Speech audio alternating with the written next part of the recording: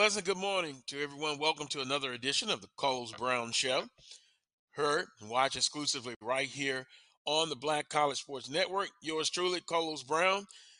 Joined in this first hour by, let's see, we'll introduce him as Santoria Black, of course, but of the Grambling State Radio Network and also ESPN. And let me just say this, Santoria, got a chance for the last couple of years to see you on the television broadcast.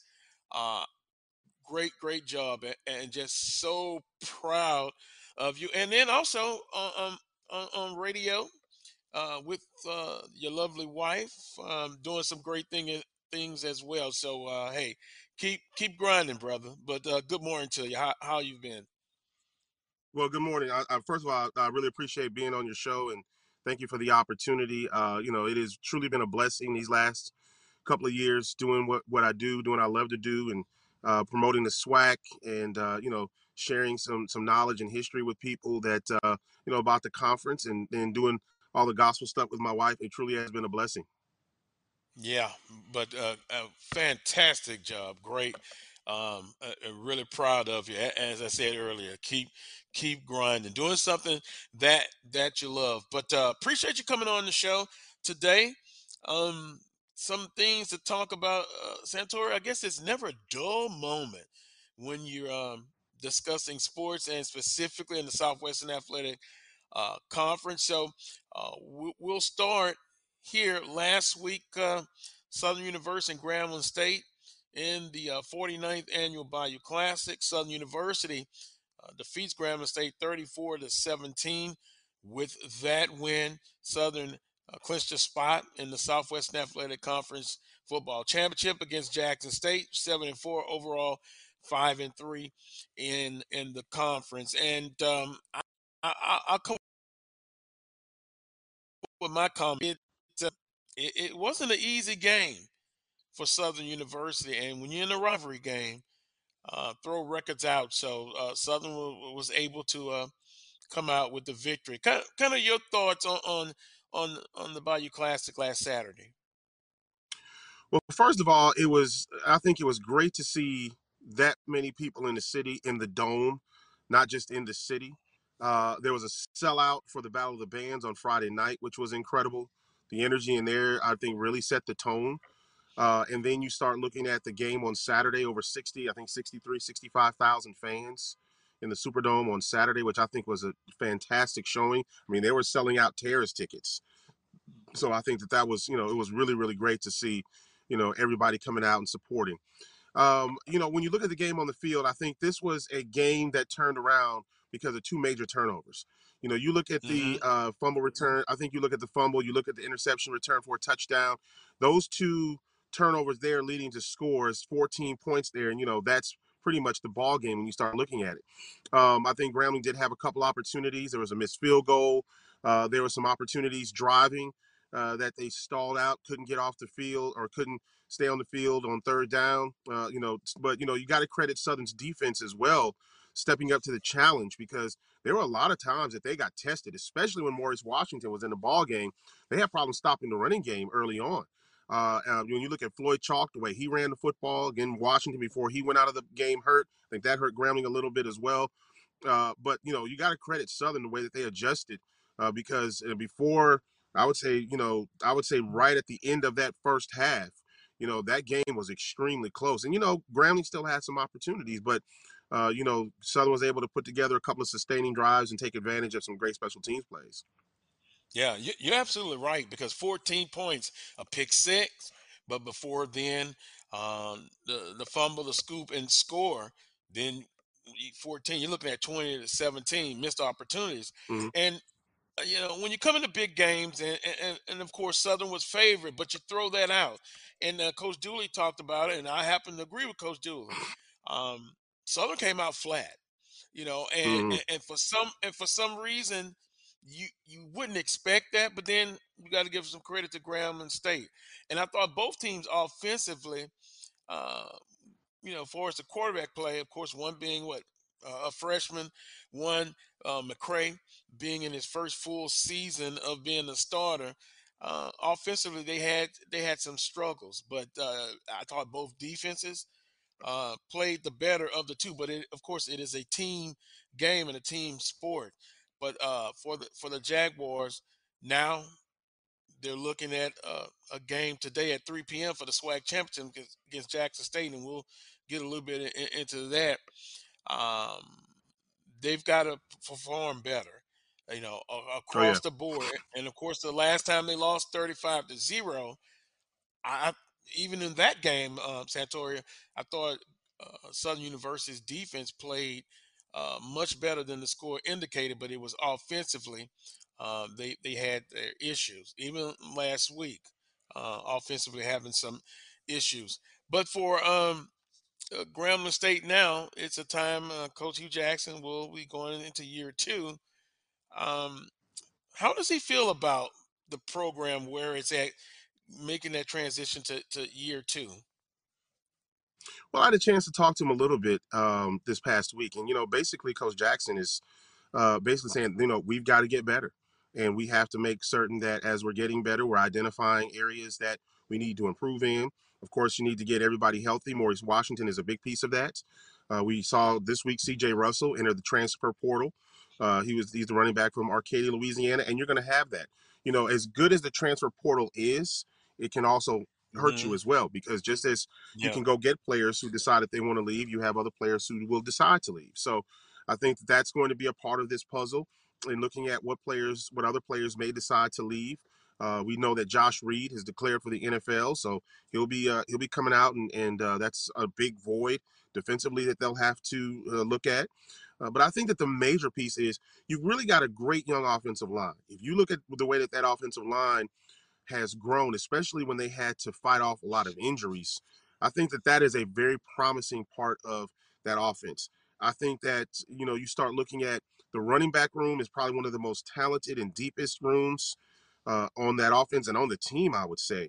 So now you get into the wide receivers. I think that that's where Coach Jackson is really going to make sure he's working with guys because he talks about the wide receivers running crisp routes, making sure that they're bringing the ball in. He's going to work with the quarterbacks. The development of Calvez and looking at, how he's developing and what he's going to be doing coming up next year. So there's a lot of things offensively that I know he'll look at.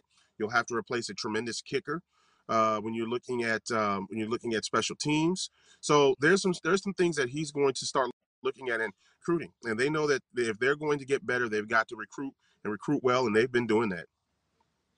We're gonna get back to that transfer portal because I think every team in the conference, they're gonna take advantage of it, but they've also lost some players already, and you kind of Mm-hmm. can see some of them are going to be major impact players, but they're going to be looking Mm-hmm. for a new home.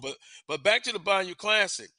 I don't know how many people knew this, but Grambling State University in total yards outgained Southern University. And to your That's right. point, you were talking about earlier, total offensive yards 353 for Grambling State University, 234 for Southern University. On the ground, Grambling State 201 yards rushing. I was kind of surprised by that, almost to the point of being shocked, San Antonio. But because of how Southern's defense has played all year, credit to Grambling State University. Southern 159 yards passing, Grambling State 152, Southern University 75. Sanatoria, let me just ask you this. Well, when he comes back in, um, about Southern and the quarterback play of Bashawn McCray. Um, you kind of look at a lot of the Southern fans, and they they're just not happy with the situation as far as the passing game being consistent. And I'll have some more numbers for you as far as what Southern University is doing offensively. And one of the things could also be noted that in the red zone, Southern University has struggled as of late, at least probably the last three or four ball games. Southern University offensively in the red zone, and they are definitely going to have to do better across the board going into today's ball game against Jackson State. Some other important statistical notes: time of possession. Grambling State University held the advantage there, 34 minutes and 20 seconds to 25 and 40 seconds for Southern University. Third downs conversions. Grambling State was 4 of 13, 7 of 16 for Southern University. So when we kind of look at the statistical point of view from the team statistic, Grambling State won out. But Sean McCray, 7 of 17 for 75 yards. He did, however, had 93 yards rushing for Southern University, and Robbins Beauplain punting 8 punts for 317 yards, 39.6 yards average. So quite simply for Southern University offensively, they've got to get it going, and they've got to get it going ASAP. I'm going to take a timeout. We're going to make some quick adjustments. When I come back, it'll be more of the Coles Brown Show right here on the Black College Sports Network. We shall return. Another day is here, and you're ready for it. What to wear? Check. Breakfast, lunch, and dinner? Check. Planning for what's next and how to save for it? That's where Bank of America can help. For your financial to-dos, Bank of America has experts ready to help get you closer to your goals. Get started at one of our local financial centers or 24/7 in our mobile banking app. Find a location near you at bankofamerica.com/talktous. What would you like the power to do? Mobile banking requires downloading the app and is only available for select devices. Message and data rates may apply. Bank of America N.A., member FDIC. It's never too early to plant the seed, to share the tradition, and instill a sense of pride in your HBCU with your little ones. HBCU Pride and Joy Children's Boutique helps you share your school spirit with a wide selection of adorable kids' apparel and accessories officially licensed from your favorite HBCU. Visit hbcupridejoy.com and follow us on all social media at HBCU Pride Joy on Facebook and Twitter. Q Time is a classic Atlanta soul food restaurant located in the historic West End. Q Time Soul Food is a family business started by Fred and Christine Crenshaw. Come on in, relax, and sink your chops into our tantalizing, mouth-watering, distinctive soul food with a twist, the Q Time way. 1120 Ralph David Abernathy Boulevard, or call your order in at 404-758-2881. Do you miss your mama's cooking? Then come on down to Q Time, an Urban Passport member.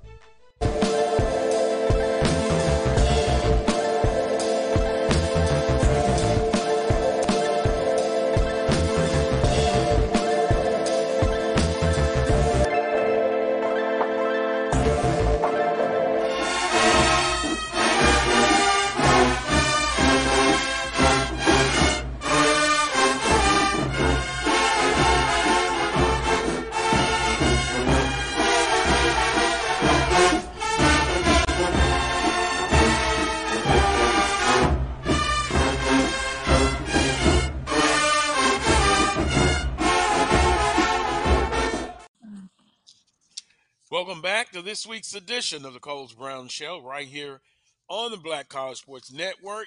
Joined by Santoria Black and now joined by Charles Edmond of the Alcorn State Radio Network, Santoria Black of the Grambling State Radio Network, and ESPN.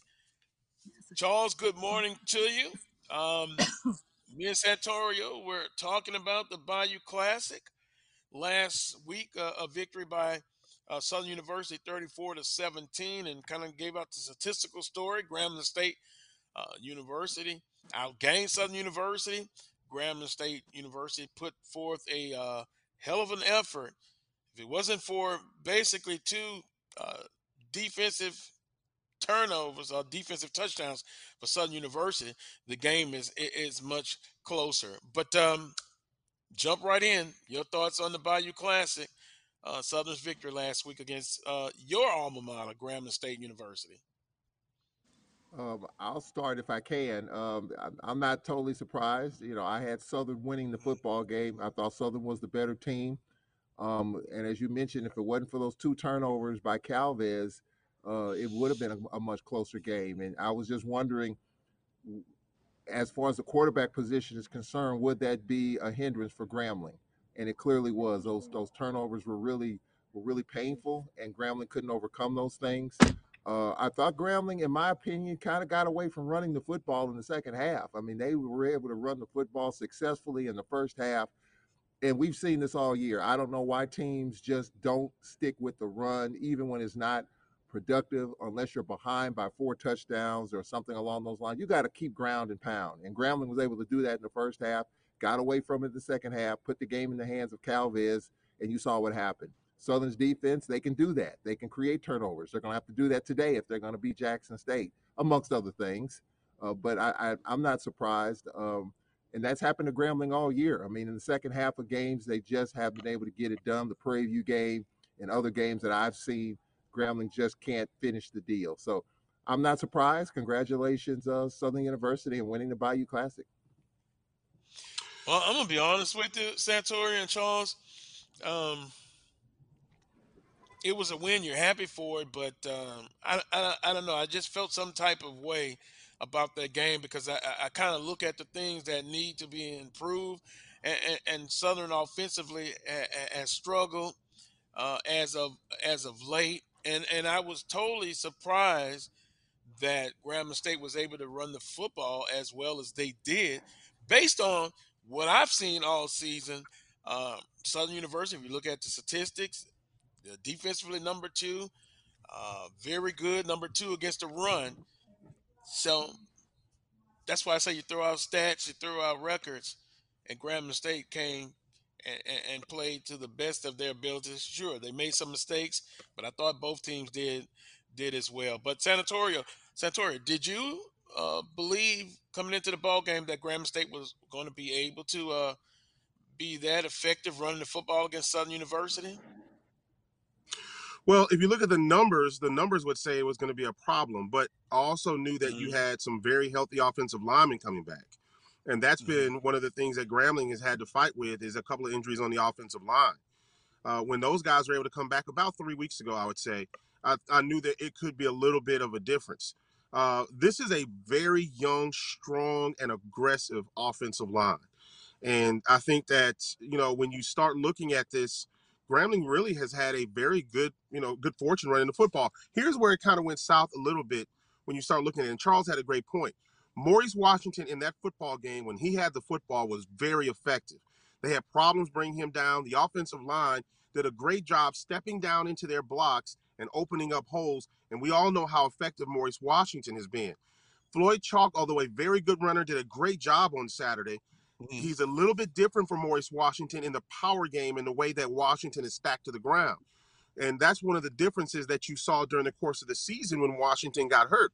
The combination of Chalk and Washington, I think, is just phenomenal. When you have a Washington in the game and a Floyd Chalk, you don't know what you're going to get.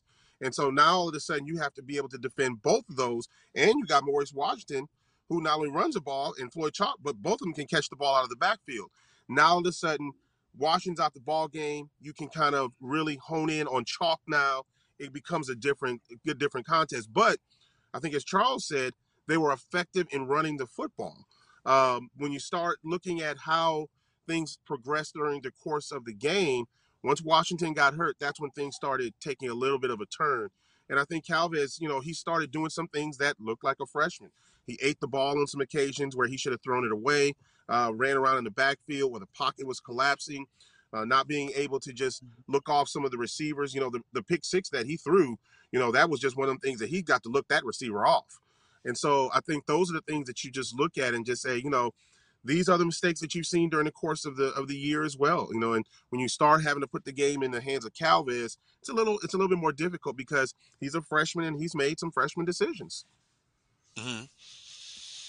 Well, I'm still surprised though. I mean, of course, you've seen Grambling State much more than I have. To me, it was more of a disappointment that Southern. Yeah, I mean, coming into the game plan, stop the run, and to your point, you force a young quarterback to beat you, and vice versa. I think Grambling State's defense, you do the same thing. You live with Bashawn McCray beating you with his arm, and of course, he's been up and down as far as that. But Grambling State, drops a 34-17 decision to Southern University. Now, if I can, let's kind of go to some news and notes, and one being at Bethune Cookman, they decided to go in another direction. I think me and Charles talked about it, expressed our comments, I think last week. But Bethune Cookman, they decided to go in a different direction. Coach Sims, I reached out to him and told him, keep his head up, keep grinding. But hey, Bethune Cookman decides to go in a different direction. How do you guys feel about that? Is it just the climate that we're in? He had a nice tenure there, success against FAMU in the Florida Classic, but as of late, when they came into the conference, they kind of struggled. And I know all of the other things that he had to deal with, but I think it's just the nature of the beast now. It's a lot of pressure to win, and you have to do it quickly. Yeah, for me, I'll jump in here. I just think this is just the business aspect of this decision. Um, you Mm. got Reggie Theus, who's a basketball guy, who's the athletic director there. Haven't been able to beat Florida A&M, at least the last couple of years. New to the SWAC, albeit this year they had to deal with a couple of different situations, being displaced twice. I thought that might buy them one more year, but obviously that didn't happen. Clearly, you look at the whole body of work, you look at this year, you look at some games they let slip away.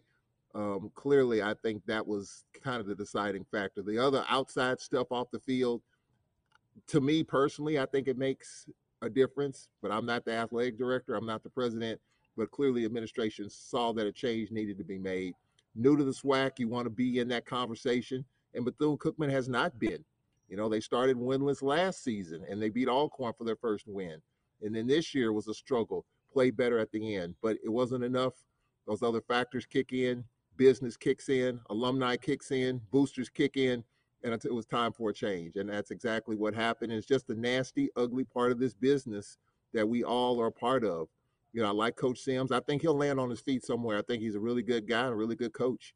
But I just think he just didn't win enough, didn't do enough on the field, especially. I think off the field, I believe he was fine, but you got to win. It's a results oriented business, and the results just weren't there. Yeah, Santori. unfortunately, I think that Charles hit the nail on the head. This is the nasty part of the business.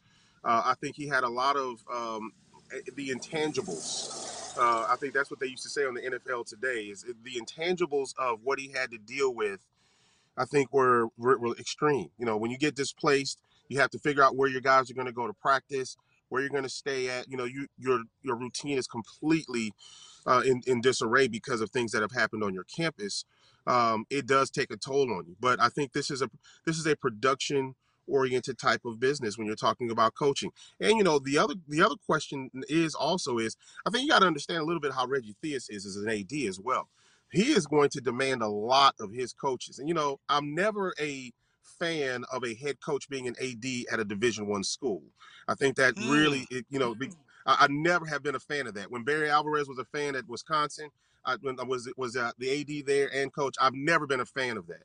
But I think that you still have to understand how your AD's mind works and what they're going to expect. And Bethune Cookman has to be involved in this conversation. And and this is their second year in the SWAC, and they really haven't been relevant like that. So I think that's also when you start thinking about, and you talk to Reggie Theus and what he's going to expect of the athletic program, he wants them to be in the relevant conversation in every single sport possible. And Coach Sims, he did some great things there. I think he had a great tenure, but again, they're expecting wins, and when you can't be relevant in that side of the division, and was already difficult enough with Jackson, it's going to be tough. And it's interesting that same look, as far as to your point, being an AD and a coach. We've seen it in the conference before, even on an interim basis, somewhat. I think Coach Banks, Coach Pugh at Southern University. But I wonder if the eyes will be looking at the basketball program, although we're talking about football right now, uh, being relevant. Bethune Cookman's basketball program didn't do well on the men's side. And Yeah, I think AD now, he doesn't necessarily have to be a former athlete, but to me, Santoria, in this day and age, it that AD has to have that business background, the economics background. That's just my opinion. Now, on the flip side, Coach Sanders, you seen the reports. University of South Florida, Colorado. Now, even as of last night, more people from ESPN are reporting that it's just a formality. He's going to be heading there. He's going to be involved in. He's going to have a lot of control. And so now, based on social media, a lot of people are really jumping off the edge of the cliff. Here's my point, Coach Sanders. In my opinion, this was always a goal of his to coach on the FBS level. If Monday comes and that announcement comes, I'm not surprised at all. Some people felt, well, why leave? God led you to HBCU to help elevate it. Coach Sanders, I'm on this side for this time, for once. He never led anybody to think otherwise.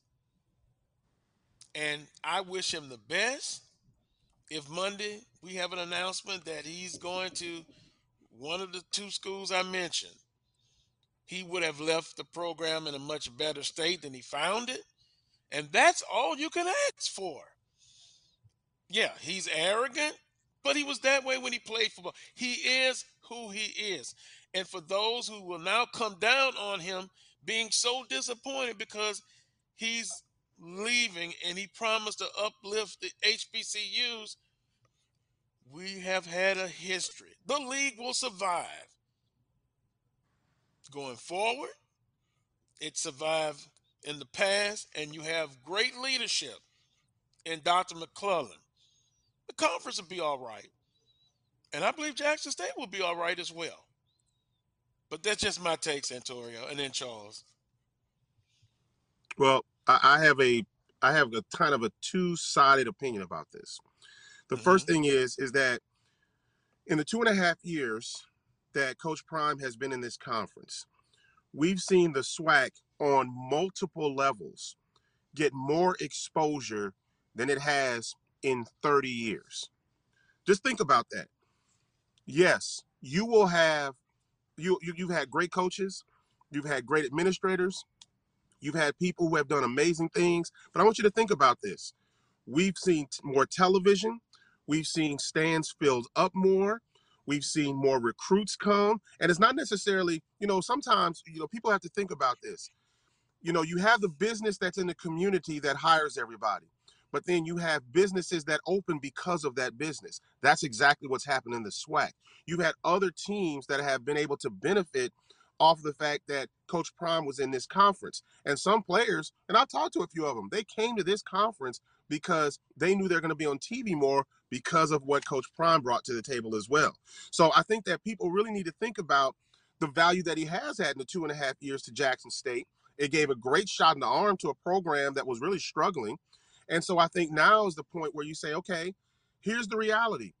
Nobody thought, Charles, I don't know about you, nobody thought he was going to be here 5 years or more. Nobody really thought that. And people who thought that, I think, were really being disillusional about the reality behind what he really wanted. Sanatorio, excuse me, but they do have some delusional fans. And I think it's more emotional on the point. He wouldn't. How did you think he was going to stay forever? When I say ever, stay for 5, 6, 7 years. It just wasn't going to happen. Type of fence of that. No, it's not. Yeah. No, it just was not going to happen. Yeah. Look, I think that the whole thing was people had to take advantage of riding the wave because you didn't know how long it was going to last. A year, 2 years. I thought 3 years was going to be the max. I think 3 full seasons was about going to be the max of where things were going to happen before he was going to get a great opportunity. And look at how many schools that he's probably already talked to in the last 2 years that he has turned down. When you can turn a program around like this and follow this now, he's taking recruits away from the Power Five at an alarming rate and huge recruits. Yeah, you're going to have a lot of schools that's like, I want to take him just so he doesn't hurt our school. I want him to be on our team to do what he's doing over there. So I think that he's been good for business for Jackson State. They've had a lot of great crowds. You've seen a lot of great crowds. Alabama State sold out homecoming. So I think there's a lot of great things that you can say about what he's been able to do for this conference. But, look, nobody was fooled in thinking that he was going to stay here 5 or more years. Yeah. For me, Carlos, I'm not surprised at all. I'm not surprised in the least. Not at all. When you're winning and you're winning at the level that he's won in a short period of time because of his contacts and connections that we don't know anything about, or most of us, it was just a matter of time. Now, did I expect it to be 2 years? No. I thought maybe 3 to 4. That was kind of my time frame, 3 to 4, with the caveat being that he would elevate the program. Now, if the program was a little bit better, but not at the championship level, then I don't think so. But because he's raised this program to where it is, winning two division titles in 2 years, having a chance to win the SWAC championship in the first 2 years, having an opportunity perhaps to win the Celebration Bowl, I think that elevates things. I never thought he was going to stick around, for 5 or 6 years. And look, you talk about delusional. I think we all are delusional. I mean, let's just be honest. We are all in our own way in fandom. We are all delusional. Not me, Yeah. Charles. Okay. No, Okay. not me. No, not me. Okay. I, Okay. no, I'm not I think delusional, there's a but I little bit understand of what you're saying. delusion. There's a little bit of delusionness, if that's a word, in all of us. We all are fans, and we all want the very best, even if it's sometimes a little bit unrealistic. I want the best for all corn, but sometimes, and I've been told, I'm a little bit unrealistic and delusional. So I think in a way, we're all, even in a small sense, we're all delusional when it comes to fandom. And look, I think the timing of it stinks. I think the timing of it stinks because you have a championship game that you're playing. One of the keys, I don't know if we'll get into the keys to this game, but all of it begins with D, and one of them is distractions. How much of this is going to be distractions? And even in my state where I live, Ole Miss and Lane Kiffin, his name came up for the Auburn job. In the last month, it was red hot, and Ole Miss was ranked in the top 10. They were ranked number 9, I think, is the highest that they were. That they were. And then Lane Kiffin's name got red hot for the Auburn job. As it turns out, he didn't get it. As it turns out, there probably was no interest based on my Ole Miss contacts. That never was going to happen. But nonetheless, that was a distraction. And it was a distraction at a bad time. They had a bad loss to Alabama, a bad loss to Arkansas, and a bad loss to the Egg Bowl. That's a distraction.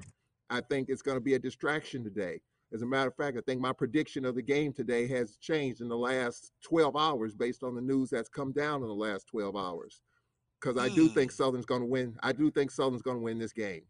I would have said 24 hours ago, a Jackson State close win, but I don't know. It's just too much swirling around. I mean, you can't tell me that those players on that JSU sideline are somewhat distracted. Coach Sanders can say whatever you want. The players can say whatever they want. It's just too much hovering over that program, especially in the last 12 to 24 hours. You can block it out all you want. You can try. We've seen it. Most of the time, it doesn't work. And I think just because of the magnitude of this, I think it's going to play a factor. If the game is close in the fourth quarter, I think Southern's going to win the game. I would have said a Jackson close win 24 hours ago. Now I do think that Southern will win this game. I think their defense will stand up. I think the distractions will be there. And if Eric Dooley can call a smart game offensively, a smart game, I think Southern will have a chance to win this game today. And that's kind of my pick. As of right now, it wasn't that way 24 hours ago, but with everything swirling around, that's going to be a factor in my mind. I think it's going to be a lot of tension at Memorial Stadium as far as the Jackson State fans are concerned. Some of them are going to thank Coach Sanders for what he's done, but there's a lot of angry people just based on what has happened. There's a lot of angry people, and on social media, it's being displayed. Now, folks outside of Jackson, Alcornites, Jacksonian, Alcornites, Southern Knights are probably happy at all this chaos. They're happy at all this chaos. But trust me, inside of that program right now, there's some angry fans considering how this is coming down. But But nonetheless, I'm not surprised. I'm surprised it's happened in 2 years, but it just shows you if you excel at a high level in 2 years, and if you're a high profile, you can get that. I mean, just think about this, Carlos, from a personal perspective. Coach Sanders making what, 350 plus a percentage of ticket sales. Let's say $500,000. You see the salary projections that he's going to get either at USF or Colorado. Wouldn't you take a job that's making 10 times, 12 times more than what you make right now if you were offered that? Would you take a job if you're No, a head coach in no which doubt, you're going to take care no of your doubt about it. assistants? No doubt about it. No doubt No about it. doubt, And no doubt about it. that is correct. So, and then the other thing too, I think the selling point, regardless of where he goes, you hear Colorado more so of South Florida, from what I was told, and I think this may be out there already. Colorado's ponying up more for his assistants than maybe USF is, and that's Mhm. why it's probably more of a lean towards Colorado. But things could change. We haven't heard an official announcement either way. So there's a lot in the bag here, Carlos. I'm not surprised. I'm surprised that it's happening right now. I was expecting it maybe to happen after next year or the next couple of years. He wins a Celebration Bowl because he's done about all he can do. That's the other thing. What more can he do? He's won a SWAC championship. He's won 2 division titles. If they win the Celebration Bowl, he's done about all that he can do. So what else is left? No, he's done it all. In a But short I, period Yeah. of time. yeah, and two, I could take the other angle. I'm sure the players already know. They know more so than the media does. Could they come out and say, "Hey, we're gonna box out all of that. We want to win one for Coach Sanders going out." See, this emotional thing. I know you can't totally dismiss it, but you gotta block it out because it's gonna come down to execution on that field and the game plan. And as as a fan of Southern University and as an alum, I'm more concerned about what Southern needs to do.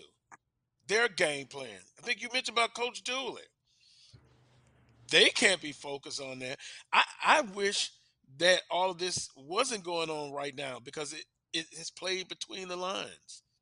But not to dismiss your point, I'm sure some of Jackson State players and they're going to be sad or what have you as far as them what's going to happen with Coach Sanders. But the fans are there for emotional support, you know. And again, Coach Sanders, hey, he's going to lead the program in a better position than he found it. But it's going to be interesting to see how that plays. Charles, next week when we come back, we'll see. If Jackson State loses the ball game, you're basically saying it's going to be because of all of the things that are going around. But I'm hoping it's more so that Southern game plan was outstanding and they executed that game plan and they won it in between the lines. Well, let me ask this question: which team is under the most pressure right now? Here it is, 3 hours and 19 minutes until kickoff. Southern was expected to win the Western Division. They were picked to win the West. They Mhm. did that. But Jackson State was picked to win the East and win the SWAC. And now you got this going on. What team is under the most pressure? I think, in my opinion, in my mind, Southern's playing with house money right now. When you're playing with house money, you Absolutely. can you can rock So, you so, can rock so and wait a roll, minute. baby. You So wait a minute, Yeah. Jackson State.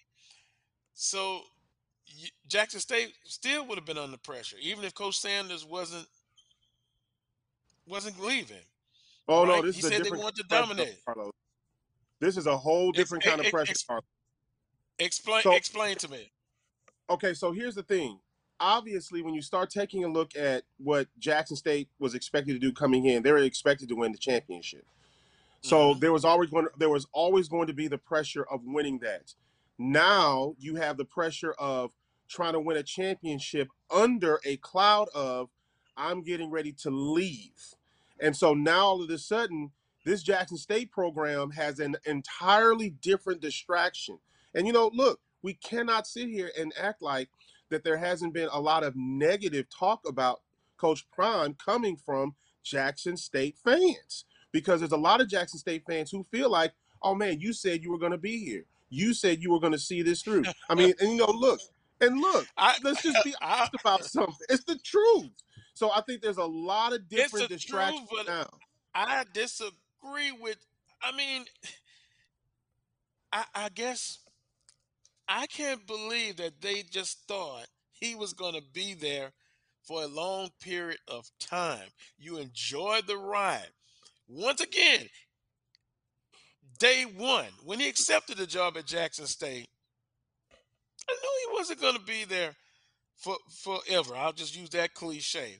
And then two, he couldn't have gone anywhere else first without having head coaching experience.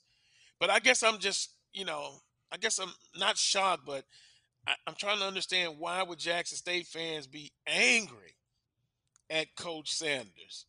He I think came it's the there way that and he's. did what he said was to do. He I could have think, left next year. It was still going to be, some fans are still going to be upset. Get over it. yeah. Get over it. Timing Go ahead. timing is Go ahead. everything in coaching. I'm sorry, Carlos, but timing is everything in coaching. When Jay Hobson left us, he left us right after we played Southern University in basketball. I was on my way Mhm, home and I got a call that said that Jay Hobson was gone. This was during basketball season. This was mhm, a couple of months after football season ended. So I think, there were some people that were disappointed that he left and the timing of that as well. But when you're leaving at this point, when you still have potentially two more games to go, and the cloud of this is hanging over this program, yes, you can try to block it out. You can try to limit the distractions, but we're all human. It's just not. There's too much media that's on this. It's not possible. It's just not. I mean, if Jackson State can pull this off, it will be wonderful. But I just think with all the cloud that's circling the program, not in a negative sense, just in terms of just let's just put this on the side for another 24 hours. Okay, they win this game, then they go to celebration, or they lose this game, then you can deal with it like that. But for it to happen right now, for all this news to break within the last 12 to 24 hours, and it's been percolating beneath the surface over the last few mhm, days, but now it's come to the surface over the last 24 hours, that is a distraction. So, yes, I don't think anyone expected them to be there 10 years, but I think a lot of people are upset, probably more so the timing of this right now. You're playing for a championship against your number two rival, Southern University. It's going to be 60,000 people there and all that other stuff. I think that's what's got Jacksonians in a tizzy right now, more so than anything. If 3 days from now, if he goes to Colorado or South Florida or wherever, I think people will kind of stomach it a little bit. Whether the season ends or they get ready for celebration, you can kind of take that in and let it simmer a little bit. But right now, playing with a big game coming up, you're within a day of that. I think the timing, timing is everything. You hear that phrase? Yeah. I think timing is a big part of what's going on right now. And you know what? So, Something else I wanted to bring up to mhm, you. That there's another mhm, point to that. Let's say Jackson State wins this football game. Does he stick around for the Celebration Bowl? Because now you're talking about another national television appearance. You're talking about another $1 million guaranteed payday, the only true bowl in FCS. mhm, You're talking about a national championship then on the line. So now, if he decides to leave after this game, whoever's left now is going to be saying, okay, now we got to get ready for a national championship game without the head coach. Now, if he decides to stay through that, it would be mhm, great. Finish that off. You know what I'm saying? It would be fantastic. But I think we got to be honest about something and understanding the decision now. And, I think there was a video that was put out by, I think the guy named was Uncle Nick. It was on HBCU Game Day. And he spoke a lot mhm, about, it wasn't necessarily the school and the administration that they were looking at, but it was the city and business leaders and things like that that had not really stepped up to the table to take care of some of the assistants and what have you. That was an interview that was done on HBCU Game Day with a guy who sits right there with Coach Prime every mhm. single step of the way. So I think that we really got to be honest about what this really means. If this whole thing with Colorado is not on the table until a week from now, and they're getting ready for the Celebration Bowl and National Championship, I think Jackson fans might be mad, but they're not, but at the same time, they're like, okay, we just won another SWAC championship.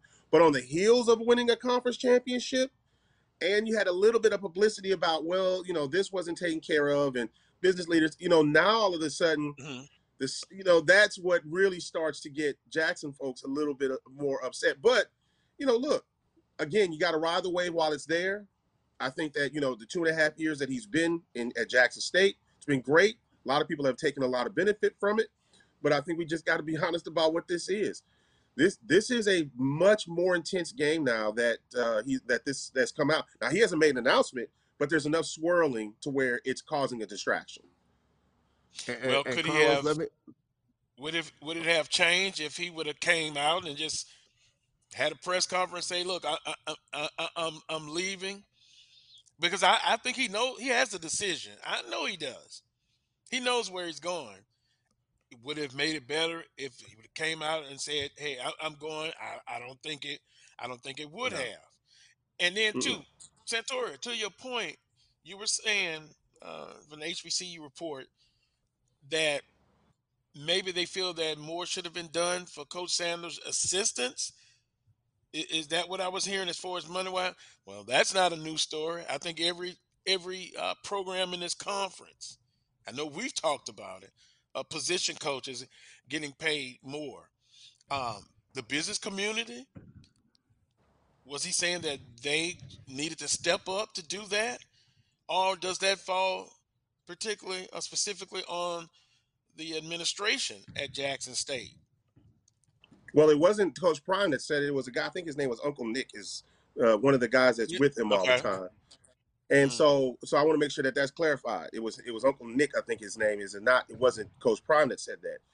But we all know though that when you're looking at how you're going to keep assistant coaches, how you take care of them, all depends on your success. It's going to be the question of, we were going to able to give Coach Prime this money and this guarantee and all that, but how are we going to keep these assistants?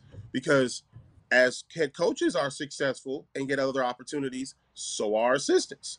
And so once they start leaving, that kind of takes away a little bit from your program because you have to replace those important cogs. Let's say that Coach Prime decided to stay and his defensive coordinator decided to leave. That's a huge piece. If his offensive coordinator decided to leave, maybe a couple of his assistants decided to leave because there were greater opportunities. Those are all things that when you're a coach, the more of your assistants that you can keep together, you keep that continuity within your program. mm, But again, I just think that there's a lot that's going to swirl around from the timing of this decision. Why Colorado? Because was that the landing spot that a lot of people thought that would be his first FBS job? I don't know, but and all of this is still speculation until an announcement is made. But I can tell you this: the surprise that he's leaving with inside of 5 years is not a surprise.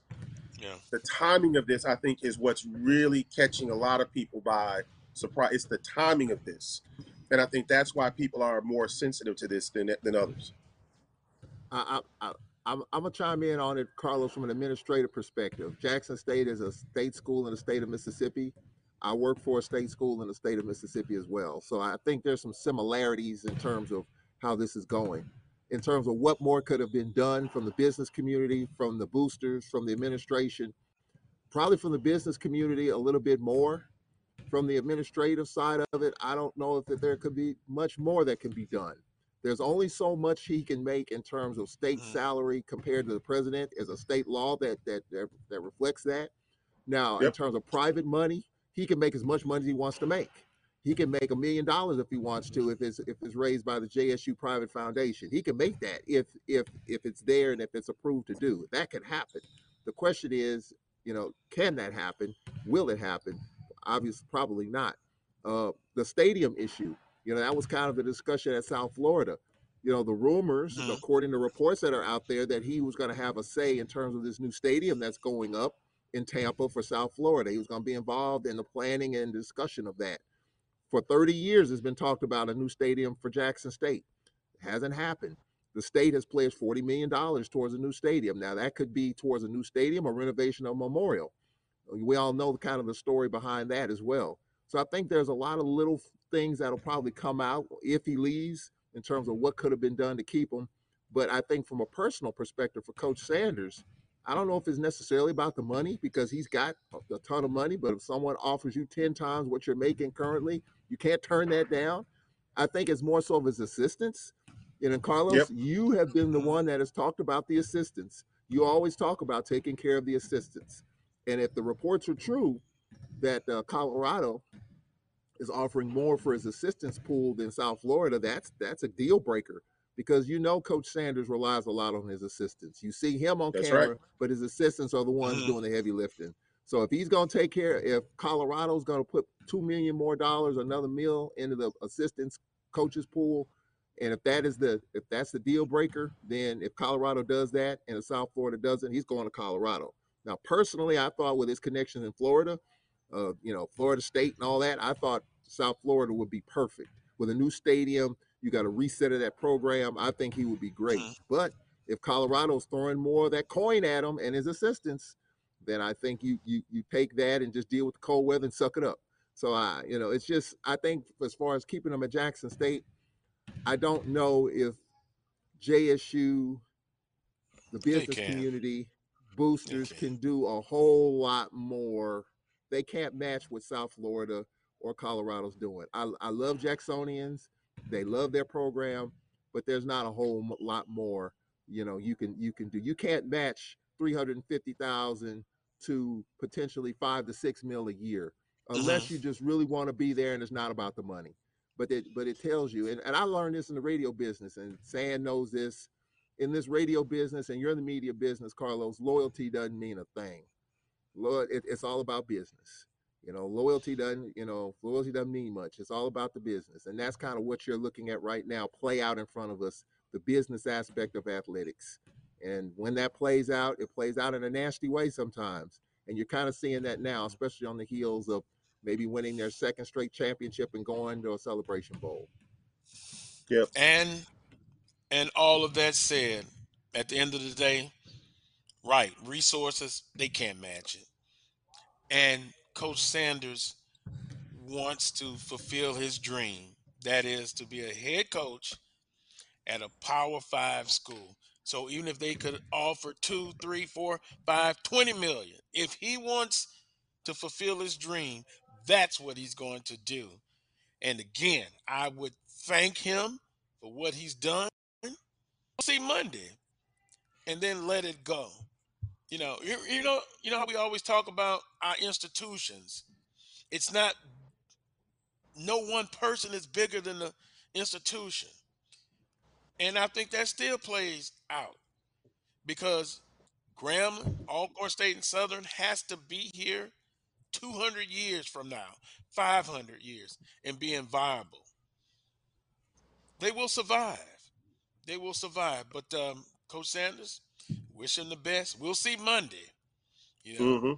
Where he goes, and then hey, you'll be looking before you know it, 2023 football season. I'm gonna make a phone call, Carlos, and Sam mentioned on social media. There's a particular person on social media that basically made the statement, I think last year, that, and I think Sam mentioned it a little while ago, that Coach Sanders is good for business. I'm anxious to see what the attitude is now if he leaves, what business is going to look like. I want to pick up the phone and call that person. I'm not going to mention the name. The name's not important, but I've heard this mentioned several times. Deion Sanders, Coach Prime, Coach Sanders is good for business. So as long as he's there, business is good. Well, what happens if he leaves? Is business still going to be good? Jackson State's a better program for it. The media room, the meeting rooms, the new turf, practice field, and all the other aesthetics that have changed and improved since he's been there, that's going to stay there. So another coach is going to have that to work with. The program's a lot better off aesthetically. It's a lot better off in terms of wins and losses. And I think it's a lot better off in terms of financially. I think, last year they had 3 games over 50,000 at Memorial. This year it's 2, maybe 3 again this year. So financially, the coffers are a little fuller for Jackson State than it has been. So, whoever the next coach is going to be, if he leaves, whether it's someone internally, you've heard that, or, I've heard Ray Lewis's name mentioned. I've heard another celebrity coach. Well, I'm just telling you what I've been told, Carlos. Let's see if I have a band close by. Ed Reed, Oh I've my heard his name goodness. mentioned. I've heard Ray Lewis. Yes, I mean, I'm But just telling it's you. funny. You never heard none of that even 5 years ago. And once Right. again, I'm going to be for the people who society tells, and us included, well, the position coaches, assistant coaches, follow the process, do what you're supposed to do, and then you'll have an opportunity. Opportunity. Let's not forget about that. They've had a lot of young coaches, some that have paid the price. You know, Well, no, nothing personal against Reed and Ray Lewis. It could be Aeneas Williams, great person, great person. But where, where were the where were these people? Didn't even give them a thought. And it's controversial. Well, oh, fam, you recruited me. Now, we're the only place where you can give somebody a opportunity with not the resume. It'll be like me trying to replace well, Santoria on this gospel show. Well, I do have radio experience, but someone else trying to come in off the street, unless he has a great team around him. But anyway, I'll well, get off my soapbox on that one. well, now the NFL, the Colts hired Jeff Saturday off the ESPN set. So I think that platform has changed. The NFL is a copycat league, just like a lot of leagues. So if Jeff Saturday can walk off the set on ESPN and be a head coach, I mean, right now the jury's still out whether or not he's going to be successful. But for that to happen, trust me, other owners are looking at that, and if he's halfway successful, it's going to happen again. So your team, the Saints are struggling right now. My Rams just coming off the Super Bowl, Let, they're struggling. But let's not talk hey, about the Saints. They're horrible. hey, I'm just saying. I'm just saying. But you know what? Here's the thing, though. You notice how in the NFL, when Jeff Saturday got hired as coach, there was an uproar about that. All these head coaches and things like that. Well, I feel the same way about broadcasters. I think the Saints were a prime example. I forgot what the guy's name was, but he was hired and he says, I had 1,000 hours in the simulator. And now I'm the Oh, play-by-play the guy for the offensive Saints. coordinator, the offensive Yeah. line, former offensive lineman. Yeah. To me, that's a disgrace because my thing is that me, Charles, you look at people that all over this country that have put in hours, not in the simulator, but actually doing this. And you have somebody that, I played in the NFL, so I must be able to be a good broadcaster. No, this just like I'm not a good coach. You know what I'm saying? Well, you didn't play the game. Well, you didn't broadcast it. Magic Johnson proved that you could play the game and all that kind of stuff, and you could be a horrible broadcaster. But I mean, I think that you also have to look at what does the environment and climate require now? They are looking for what? Exactly what Jackson State did. A huge shot in the arm. Because guess what? That shot in the arm and that gamble, how does it pay off? Charles made a great point. You got new facilities, new practice facilities, new locker space. Guess what that does now for the next coach? It gives you something that the coach before Coach Prime didn't even have as a marketing tool. And so now that's the biggest thing is what's looking good for right now. You know what basically coaching is? Getting the best person in the transfer portal. That's basically what And, coaching is at times. and you have to be careful with that. Yeah. You really do. You got to weigh it. You got to balance it. But let me go back. We'll stop right there. Let me go back. I was asked, well, if Coach Sanders is gone now, what about the media? I'm old school. Been in the game a long time. Santoria, you've been in the game a long time. Charles Edmond, you've been in it a long time, of course. Both of you are future SWAC Hall of Famers. I really believe that. You should be nominated and you should be put in there. There are going to be some media that are going to leave now because we didn't see that many. And of course, I know because Coach Sanders came, he's popular. But on the long term, the question is, do you see the ones who've been there the whole time? They're still going to be there. But the question is, a lot of the media that came when Coach Sanders came, will they still be there after he's moved on? What do you think, Charles? Probably not. I think a lot of the Hmm. media, a lot of these bloggers and podcasters have come new on the scene since Coach Sanders took over, and so you're riding those coattails, which I don't have a problem with because look, most of us do ride coattails at some point in time, especially if it's a good thing. When Jay Hobson was hired, there was a lot of that going on too. And when Coach Hobson left, a lot of that left. So to answer your question, there are going to be some people that you won't see anymore. You might Hmm. see them in passing somewhere else, but I have a feeling that a lot of the people that we saw at Media Day, if Coach Sanders leaves, okay, just think of SWAC Football Media Day 2022. If he leaves, SWAC Football Media Day 2023, you probably won't see half the people, the new people that you hadn't accustomed to seeing in the previous Hmm. SWAC Football Media Days. For me, for someone like BJ Jones, you and others, Santoria, we're gonna be there. Yep. It's no problem. But I guarantee you, a lot of the media folk that we've seen are there because of, not in spite of, Coach Sanders. And when he's gone, I think some of those folks you won't see. You'll see him in passing, but will you see him at SWAC Football Media Day? Probably not. Hmm. Will you see him at maybe a handful of them at Jackson State this upcoming season if he leaves to see this transition? But other than that, you probably won't. That's just my opinion as far as the media is concerned, because we ride the wave when it's hot, and when it's not, Hmm. we jump off of it real quick. So to answer your question, no, I do not expect Hmm. to see. I might be wrong, but I don't expect to see a whole bunch of the media folk that we saw at SWAC Football Media Day 2022 at Football Media Day 2023 if he's not there. Well, I guess I can speak for, maybe I shouldn't, but Black College Sports Network. They've been there on the scene a long time. They'll continue to be there, you know, unless God takes me from this physical earth.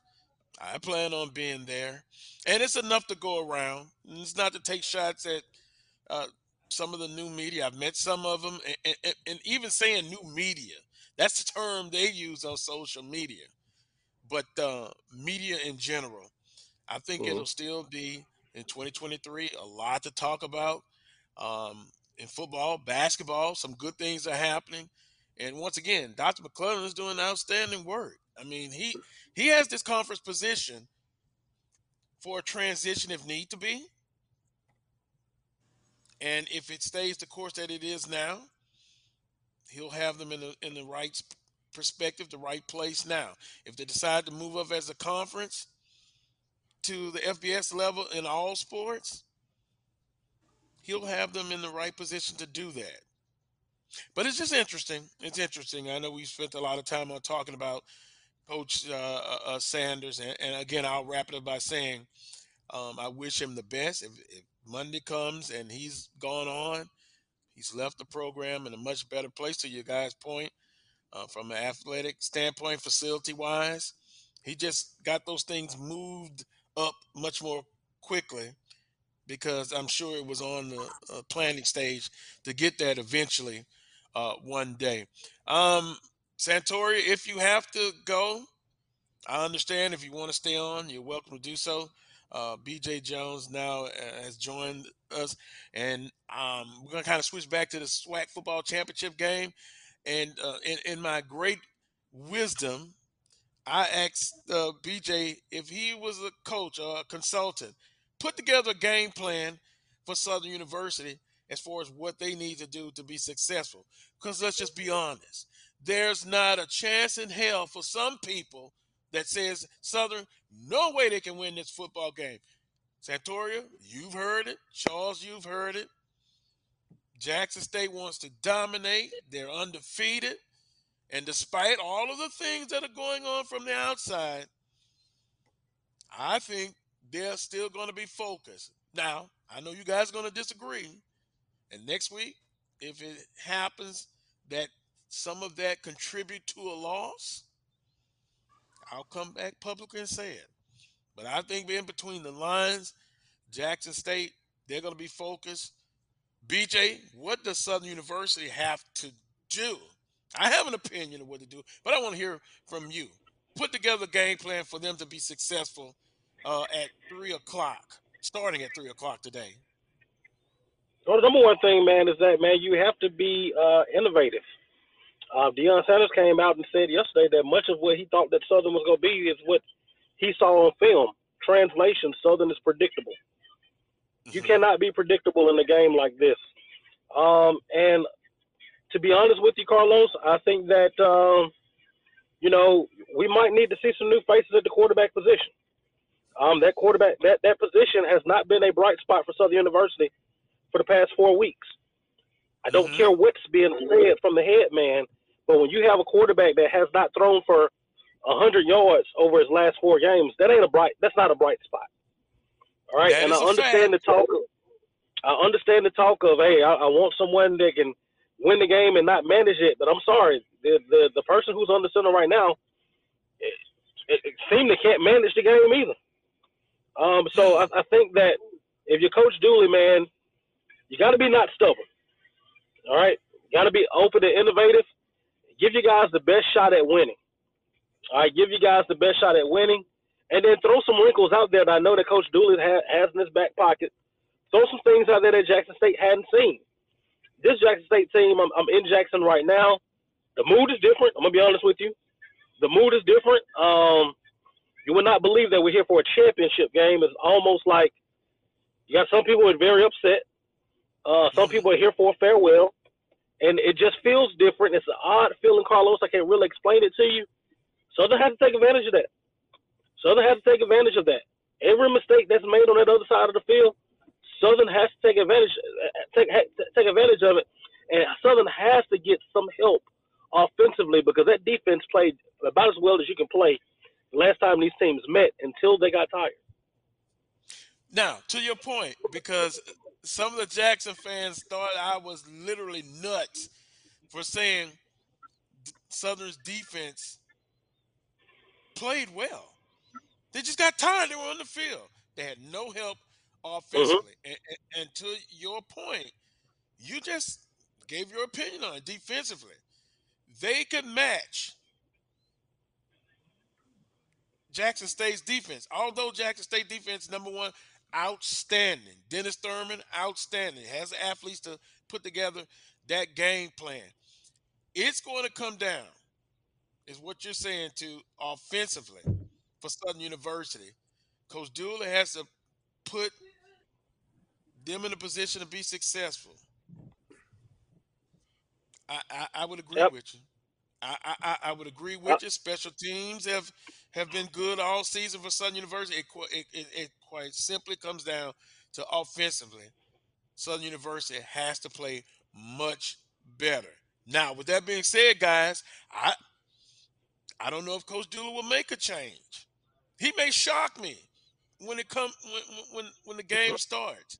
I think McCray starts, but the question is, if he struggles, will he pull McCray? That's the big question. you I see got three Charles over keys. there, don't you? See Charles? Yeah, I got three No, I don't keys, see and it. then I'm going to leave. I got three Yep. keys. The Go first ahead. thing is when I think that you are right on the money. You have got to be innovative on offense.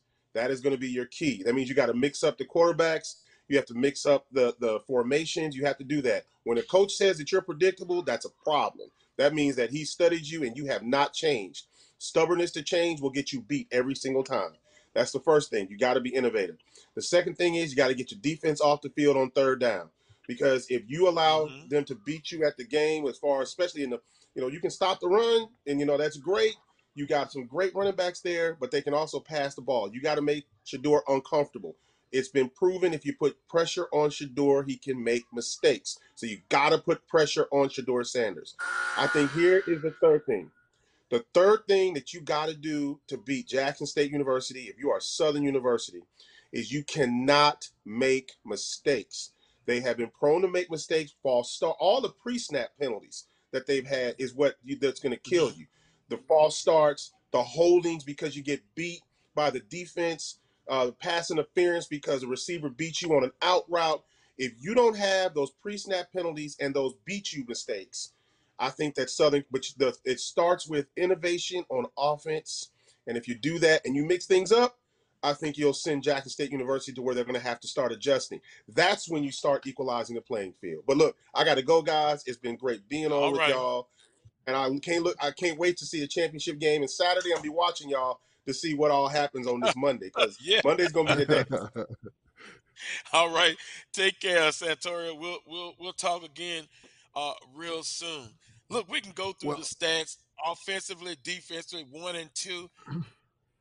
I can do that, but I'm kind of getting back into this point, and BJ, you know this very well. And then even on social media, there are a lot of unhappy offensively. Defensively, Southern has scored points. You know, whether it's pick six, scoop, and a fumble and scoop and score. I think they're going to need that as well in Absolutely. today's ball game defensively. But all the pressures on the offense that just cut and dry. It's all on the offense.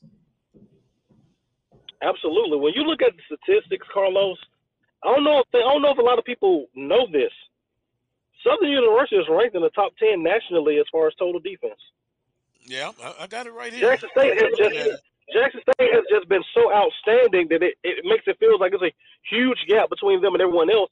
But Southern has been playing championship level defense. You know, the problem is, man, they got to get help from the offensive side of the football, not giving up turnovers, not giving Jackson State short fields, and they're giving that defense some time to rest. And you don't need for Bashawn McCray to go out and be Russell Wilson. He doesn't have to go out and be, you know, the kid from Kansas City.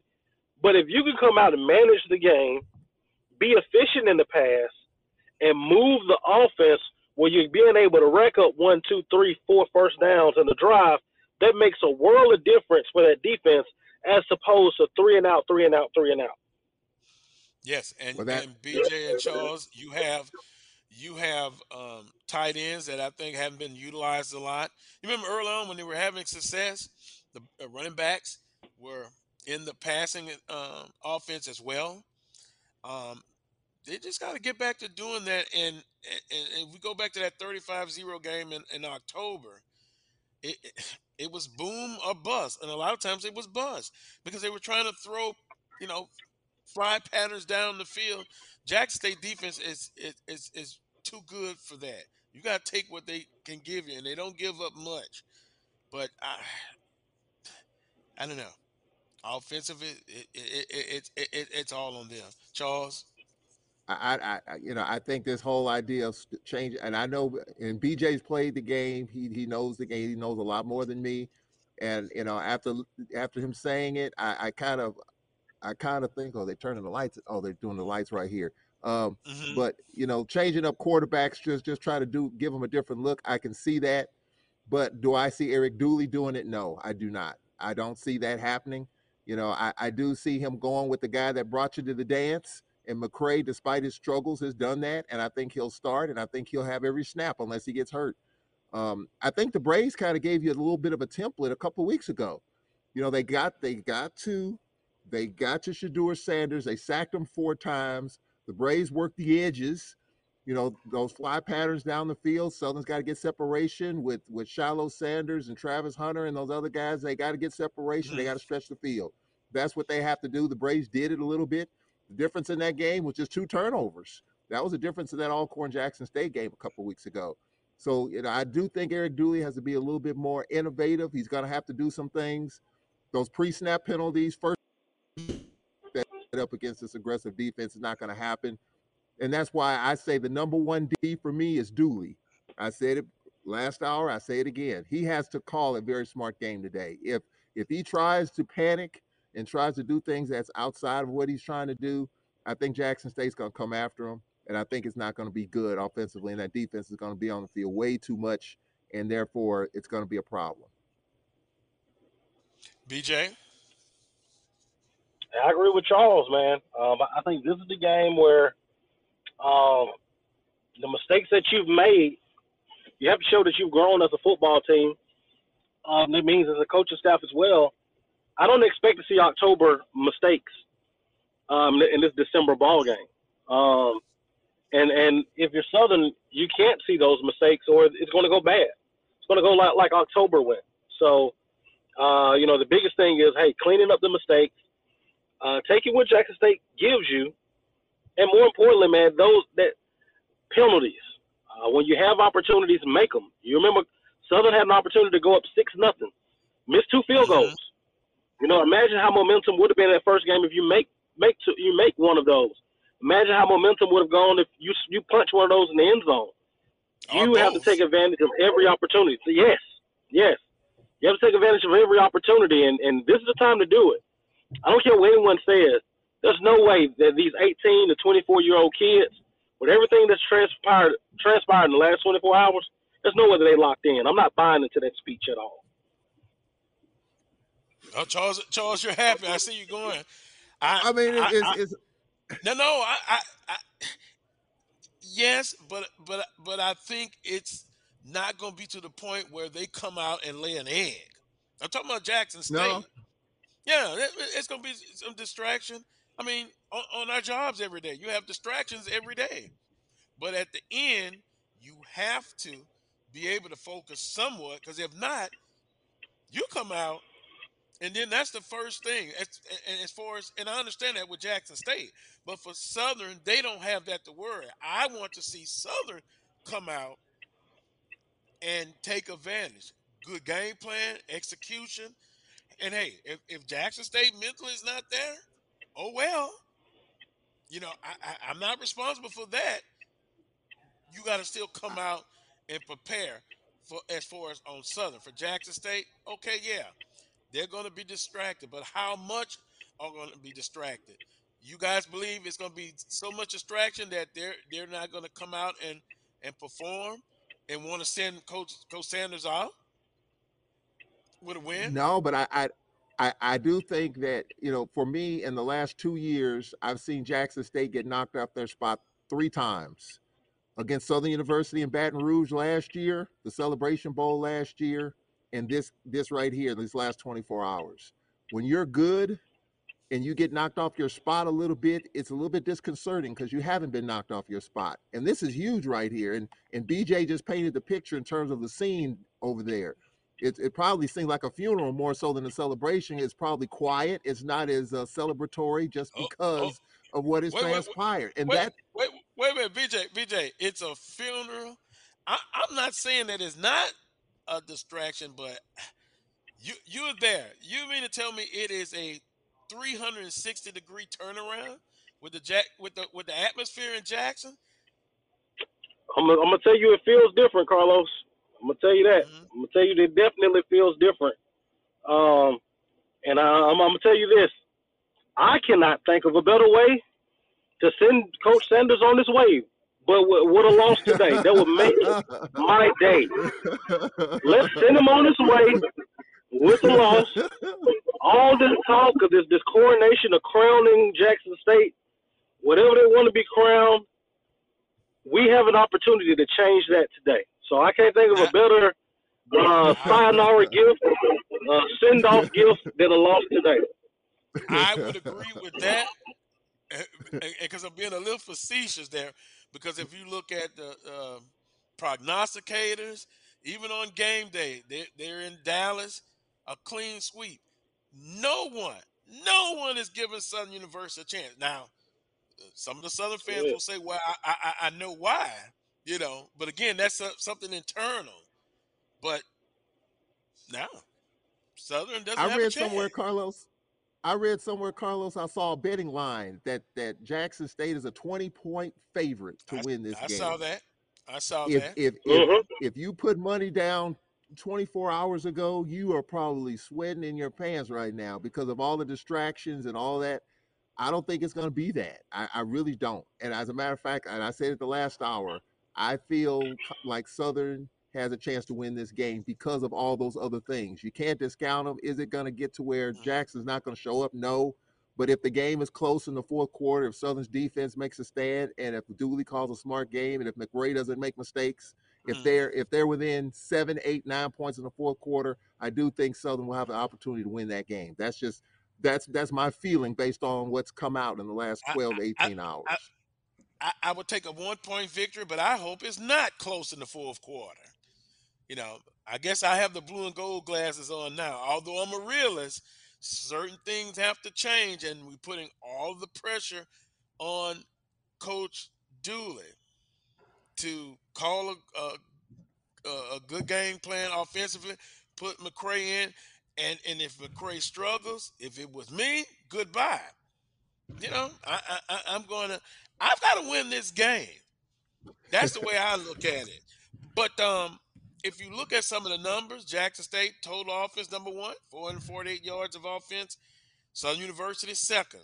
Total offense, Southern is second. Rushing offense, Southern University 200 yards a game. Rushing TDs, they're second. Rushing defense, Southern second, giving up 110. So, you know, statistically, it's close.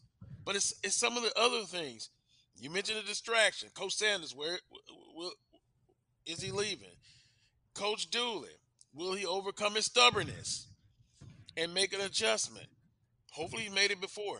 So, on paper, you look at it, it shouldn't be a 35, 42 point loss by Southern to win for Jackson State. BJ, am I just crazy? I'm off the rockers. You can tell me that. I'm a big boy. I can handle it.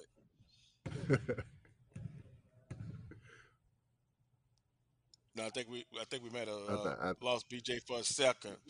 No, you're not But crazy. I mean, you but you I are hope you are it's a not very crazy. good game. Yeah, Go ahead, I Charles. think it will be.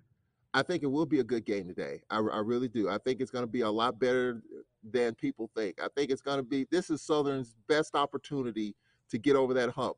Carlos, I don't want to look ahead, but you and I have been to many a Celebration Bowl. And the last one we went to, you were on the field when Alcorn was practicing, and you said, "Man, I wish the Jaguars were here." You had your blue on, you had your Southern hat on. This is a heck of an opportunity for Southern to get there, considering everything. Now, is Jackson the better team in terms of the talent and all the 4 and 5 stars? Yeah. But these last couple of games, Alabama A&M, remember Shedeur was concussed. He came back against Alcorn. He didn't look the same. He didn't look the same at all. I think he was sacked 3 times against A&M. The Braves got to him 4 times. And the one thing that Coach Sanders did not say this week, at least based on what I've seen, he's talked about domination. He said it in media day. He said it all year.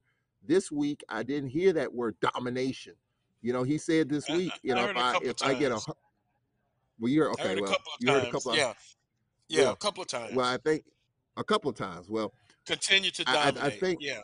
yeah, he wants to continue to dominate. But we all know in football that's really hard to do as you get more and more down the line. Teams study you, teams figure you out.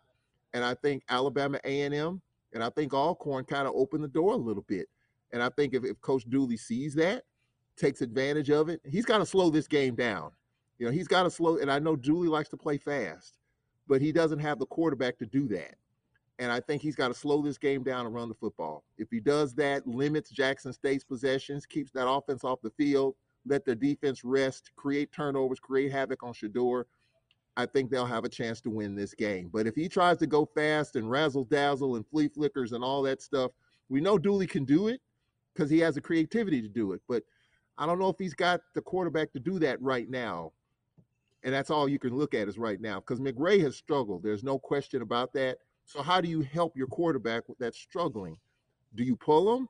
And I know BJ says, hey, you wouldn't be surprised if you see 2 or 3 quarterbacks. I think coaches are stubborn. I think McRae plays the whole game unless he gets hurt or unless they get blown out or unless they blow him out. I think he's going to play the whole game. But I think what Eric Dooley does and how he calls this game is going to determine whether or not Southern wins this game. Because I think the defense is going to play really well. Southern's defense does. I'm concerned about Eric Dooley and the play calling and that offense. That's my concern. I think BJ's talked about it. You're concerned about it. I'm sure a lot of Southern fans are concerned as well. And then if you go back, BJ, to October the 29th, the defense played well to me. To that up until that point, I think that was the lowest yard production that Jackson State had. And Yep. and if you look at Alabama A&M, they did show some things. Alcorn got after him, had some sacks. But if you look at back October 29th, Southern, I want to say had 3 or 4 sacks as well, and a lot of hurries. And so it's things that you can do.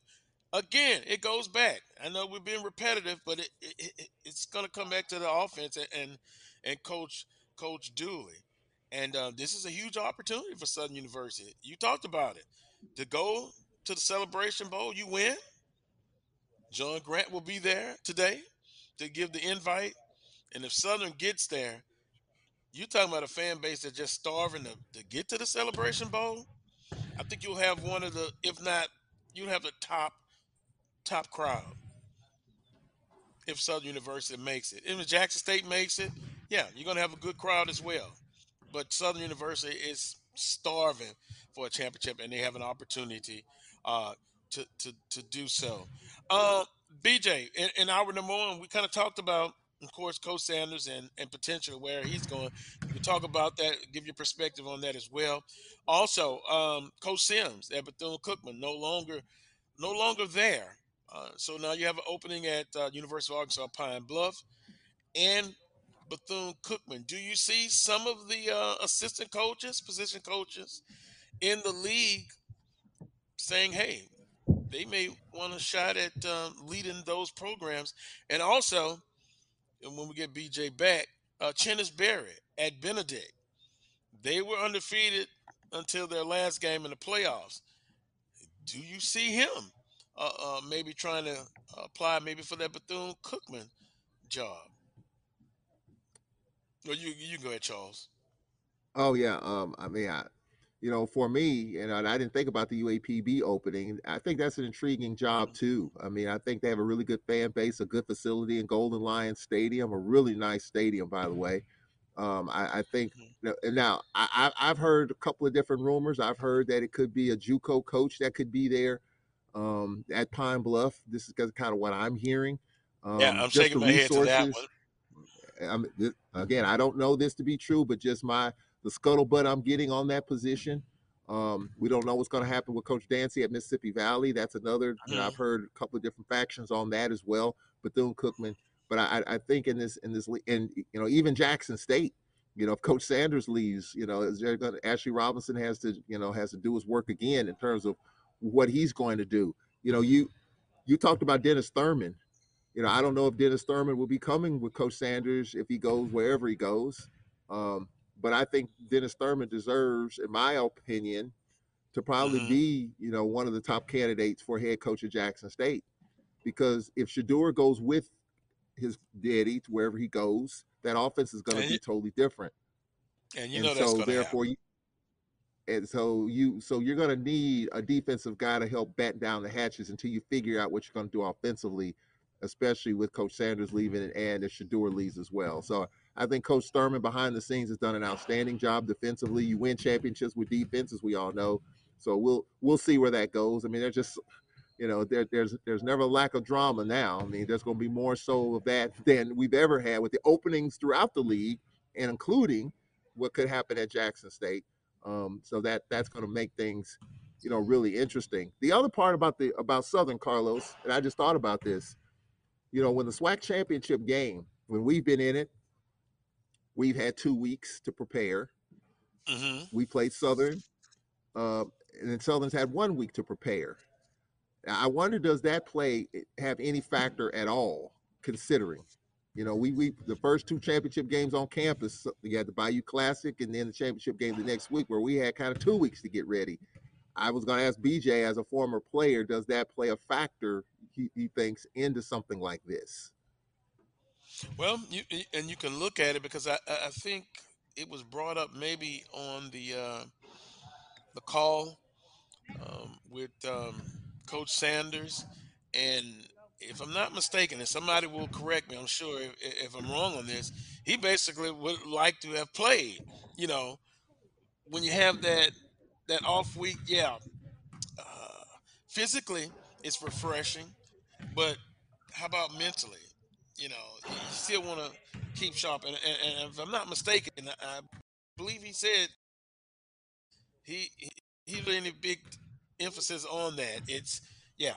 If we could play, it would be better. So you can look at that two ways. Of course, They're having an off week. Southern played last week in the Bayou Classic, but it'll be interesting. We'll see early on. Um, you guys talked about the distractions. Will there be some kind of a slight rust for not playing for Southern University? I think they're kind of healthy, according to Coach Dooley. Coming up to the Bayou Classic, I don't think they had any significant injury except for one, Philip Thomas, who the young man that was quartered off the field. Our thoughts and prayers with him. He's out of the hospital, and so he's going to make a recovery. So, with that being said, it's just so many intangibles in this football game. Uh, but it comes down to whoever wins, they'll play another, in another 2 weeks. The loser, that's it. They get ready for the spring football season. I think Carlos, for Southern to win this game in part, and we've talked about all the other stuff. I think Southern has to get off to a really good start. We've seen A games this year very with good start. Jackson. Yeah, we've seen games this year which Jackson State has trailed early, but has bounced back. And when they get it going, they're a tough train to stop. Southern University has to throw the first couple of punches, not just the first, because Jackson has been has stumbled a little bit. They trailed 6-0, 7-0, 8-0, whatever the case. Uh, but Southern's going to have to throw the first punch today and a couple of punches and get Jackson State a little bit more off their spot, I think, if they have a chance of winning this game. Because I think offensively it's gonna be a struggle, I think. Even for McRae, there's a conversation after the season, unless he leads them to the Celebration Bowl and a win, whether he's the guy going forward. That's a whole nother discussion for another day. Southern's offensive struggle, there's no question about that. I think Dooley's going to stick with him throughout. I think he's the guy. That's just my opinion on the outside looking in. But Southern has to throw a couple of punches today. Get 10-0, 14-0.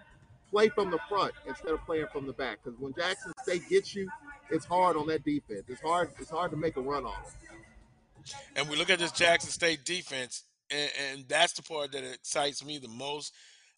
They lead the FCS in 5 statistical categories. They rank in the top 10 and 9 total. They're first in scoring defense, only giving up 10 points a game. So when you have an opportunity, go back in October, you twice had opportunities. Maximum points you could have gotten was 2 touchdowns, an extra point, 14 points. Minimum 3 points, 1 field goal out of 2. You had the opportunity to get 2 field goals. You even could have gotten a touchdown and a field goal, 10 points. Total defense, Jackson State, 216 yards a game. Passing defense, 221. These numbers don't lie. Jackson State defensively, they're outstanding. Offensively is where you can perhaps see an opportunity to take advantage, but by no means, Shedeur is outstanding. Given time, deadly. But then he hurt Southern University because if I remember, the score was 0-0 to the second quarter. Then the defensive end lost containment, and he scampers 42 yards for a touchdown with his legs, Charles. And then he got another score right before the half. And before then, you're talking about just calling a smart game. Southern had 3 consecutive pass plays and completion, gave Jackson State enough time to go down the field and score that last touchdown right before the half. Thus, you're up, 22 to 0.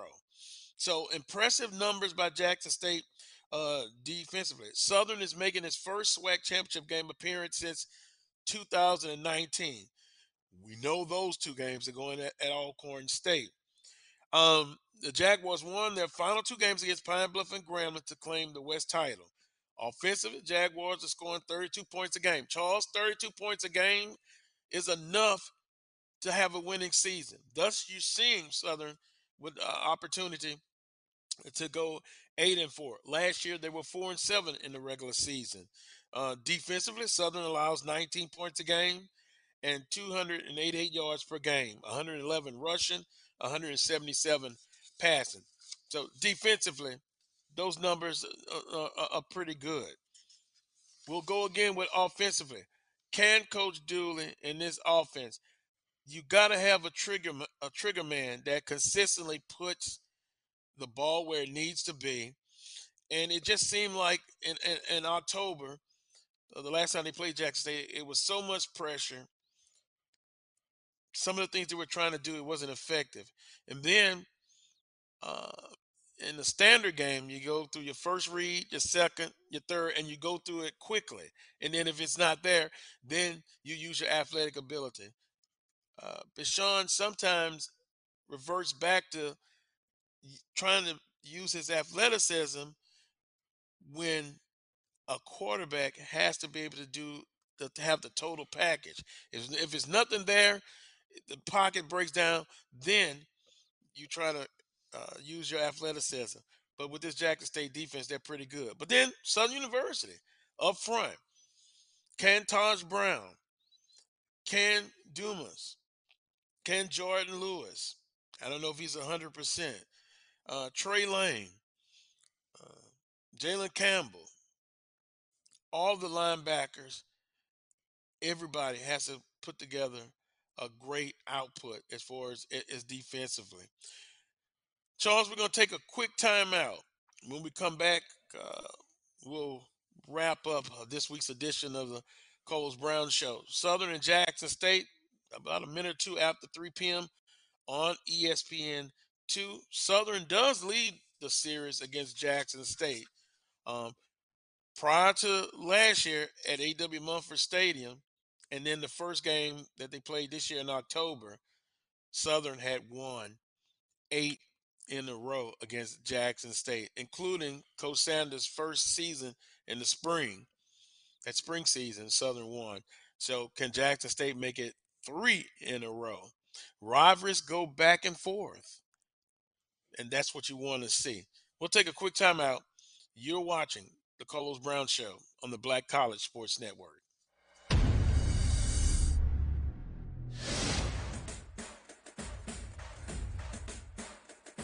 HBCU League Pass.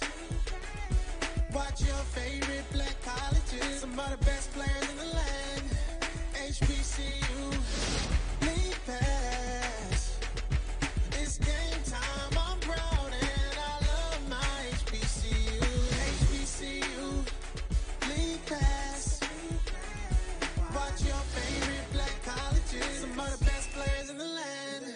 HBCU League Pass. It's game time. I'm proud and I love my HBCU. Welcome back to Earth. Thanks, it was pretty life-changing. Dude, it was 8.5 minutes. I didn't even get to finish my burrito. Technology lets you vacation in space, but to get work done on Earth, you need more than technology. You need CDW. So with the Cisco hybrid work environment, we can deliver the same network experience to all your offices. Space spaghetti. Securely connecting your team from anywhere. Houston, we have a solution.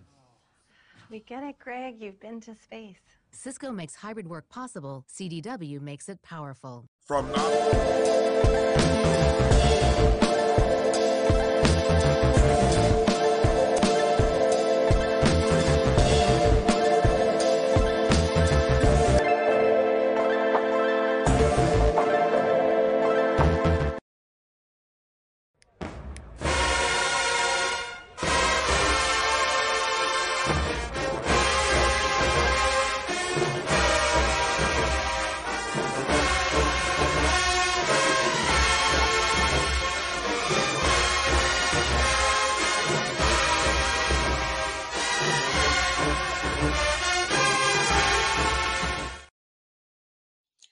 Well, I see Charles likes that. Charles, Charles, you're in Ruston, Louisiana.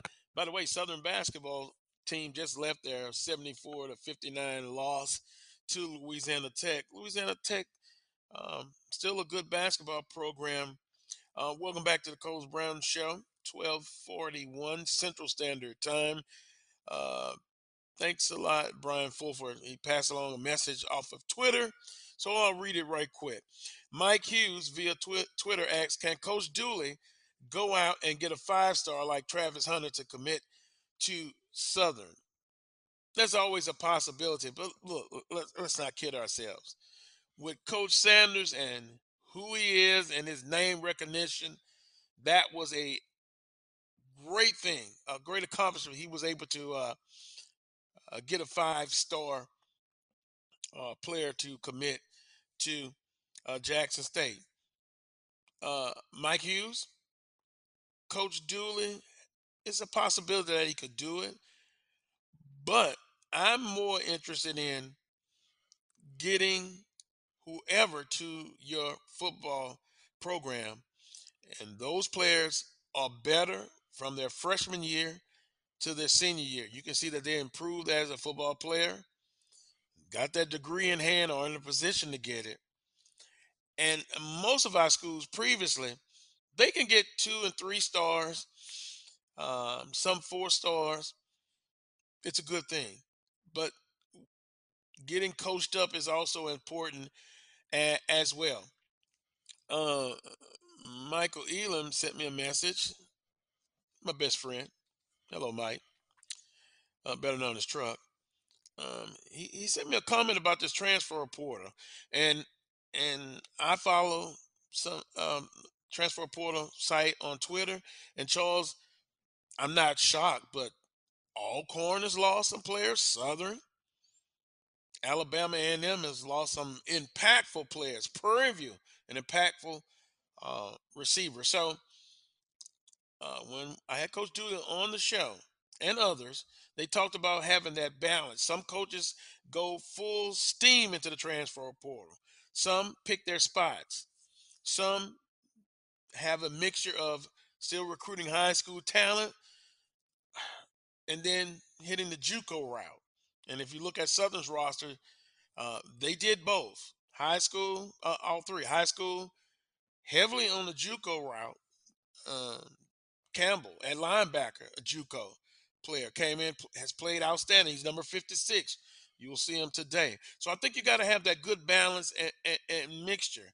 And we've talked about it before, Charles. A lot of parents are very concerned about their student athletes getting scholarships. And then another example, we had Coach Carlos James, head baseball coach at Arkansas Pine Bluff. He flat out came out and said to win and win quickly, he goes in the transfer portal and gets players that are already seasoned. And then, two, you also look at, Charles, some of the kids in the transfer portal that they're transferring in, but they're redshirt freshmen or redshirt sophomore. So they've had 1 or 2 years in the collegiate system. Now they're looking at an opportunity. But by the same token, Charles, you see a lot that are in the transfer portal, and a lot of them end up staying there, not finding new homes. Yeah, I mean, I put a post out there on Facebook early in the week, the first week after the season. There was like 1,800 players. This was before the FBS opened up their transfer portal window. And you can just, I mean, just players from Alabama and Clemson, it's just crazy. And so if you can build your roster based on the transfer portal, you get quality talent in this win now culture, that's what you got to do. I mean, our basketball coach, Landon Bussey, talks about openly. He's in the transfer portal all the time looking at talent. And so, but then I also was talking with a high school coach, because Vicksburg High, their season ended last Friday. And I was asking the question, what about these high school seniors? A lot of them interested in coming to Alcorn and these other places right around our area. And, I know Fred McNair wants to build a program the way we talk about. Get a bunch of freshmen, let them grow up together. But it's the reality that we're in right now. That's harder and harder to do because there's so much good talent out there. So I don't know the answer to all of that. But when you're in a win now culture where you got to win right now, the grace period is gone. I mean, we've gone 2 straight years now without getting where we want to be. You got to get talent in here. We can turn the thing around now. And I think that's kind of where we are in terms of coaches. They're making a lot more money. There's a lot more pressure that goes with that. So therefore, you got to get talent. And the transfer portal is a heck of a way to do that. It's just getting the right fit. And I still think that you still have to be careful, because now there's only 2 periods where athletes can go in the transfer portal, and then we'll have to look at the data and see how will this affect APR. And I know when you have to when you're recruiting someone from the transfer portal, I'm sure they're looking also at the academic piece, academic record, because I don't think you're going to take a chance on somebody academically. So once again, I think you got to just dot the I's and cross the T's when you look at going in the transfer portal. And I think it's you go in the piecemeal, get some pieces. Like if you need help in the offensive line, you go in the transfer portal and you look at that. We often talk about on this show in recruiting needs versus wants. You know, do you just take a athlete that's a tremendous athlete, or do you look at your needs first, wants second? Because if Charles, if you think about Alcorn State, uh, Coach McNair has kind of stated that he wants to look at some quarterbacks to bring in to get that competition. You look at Southern University. You have a quarterback room that I think you have some talent in there as well. You got Noah Bolden, who transferred in from Grambling State. And all the conversation I'm hearing is, boy, after getting him in for a whole year in this upcoming spring, look out. So, and then you got a young freshman for Southern University that's red shirt. And so I think it goes back to needs versus wants. You always take care of your needs first, Charles. And you're right. The pressure to win now, it's I mean, it even started before Coach Sanders got in. When the SWAC added FAMU and Bethune Cookman, that up the ante, the pressure as well. So seeing a coach at an institution for 5, 6, 7 years, Charles, I think the percentages will tell you you won't see a coach at an institution that long. And then also I wanted to go back to Ashley Robinson. I think seems to be a guy that's always one step ahead. I'm sure he already has a criteria who he wants, what type of coach he wants. Will they go back the route that they did with Coach Sanders, bringing in a person that has high name recognition? We often say celebrity coach. And do you think that's just a trend that we'll see, or from a long-term stability, is that the route that you're going to see other institutions use when an opening comes, no matter what sport? Me, I'm going with the guys that need an opportunity, that have proven themselves in a program. I'm always going to look out for them. But I understand I may be in the minority, Charles, on of that way of thinking. I may be in the minority. I think, to your second point about Jackson State, if Coach Sanders leaves, I'm sure he's had conversations with his AD, and I'm sure Ashley Robinson has asked, what do you think? What do you think on your staff? Because you want to keep the continuity going. I would not be surprised at all if there's a coach on that staff who will be promoted as head coach on that staff that's there right now. And we talked about getting C. Taylor and others. We'll see how that goes. In the interim basis, you think? Do you think interim basis? If I were to bet, I would say no, because I think those coaches were part of championships under Coach Sanders. So I think they've been groomed, they've been seasoned. I'm going to say no. I'm going to say there's going to be a coach named, and that's going to be the coach. I don't think there's going to be an interim there. That's just my opinion. I don't have no idea how Ashley Robinson is thinking. But my guess is the next coach at Jackson State, if Coach Sanders leaves, is already on that staff. That's just my guess. Could be. I could see that. As far as whether or not you're going to go with these celebrity coaches going forward throughout the league, I think it's a possibility. I think we're in a copy. Sports is copycat. The NFL's copycat. The NBA's copycat. The SWAC is copycat in a sense. So if it worked at Jackson State, why not us? Why not Bethune? Why not UAPB? Why not? because you see that what Coach Sanders was able to do in a 2-year time frame to turn Jackson State into a program that wasn't even on the radar into back-to-back division champs, perhaps back-to-back SWAC conference champions. I do see that there's going to be some copycat. There could be. I'm not saying there will, but I think ADs are looking at it. They have to, because you're winning fairly quickly. There is no 2 or 3 years and then you get there. You're getting there right now. Now, is Coach Sanders the rule or the exception? He's the exception. So I do think there will be a little bit of a pause, especially since he's leaving after 2 years. I think people are going to maybe take a little bit of a pause. But if you're trying to win right now, if you have the right coach with the right connections, you can turn it around fairly quickly. And that's what ADs and presidents want. I think that's what fans want. Well, I think maybe you meant to say put Jackson State on the radar.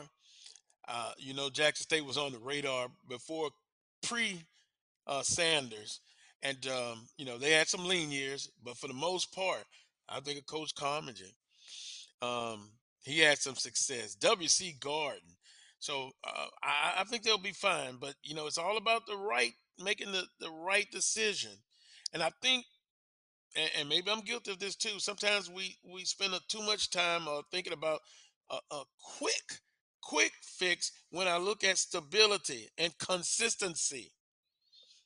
And I'm gonna be honest, even with Alabama State and Coach Robinson, from my criteria, he didn't have any head coaching experience on collegiate level, but his first season, what they finished with a winning record, 6-5.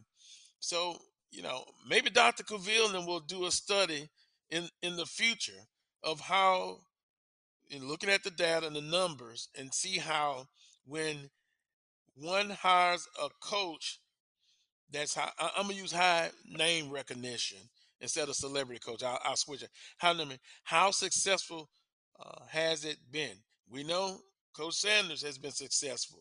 So when we see them in the future, those type of hires, will they have the same amount of success?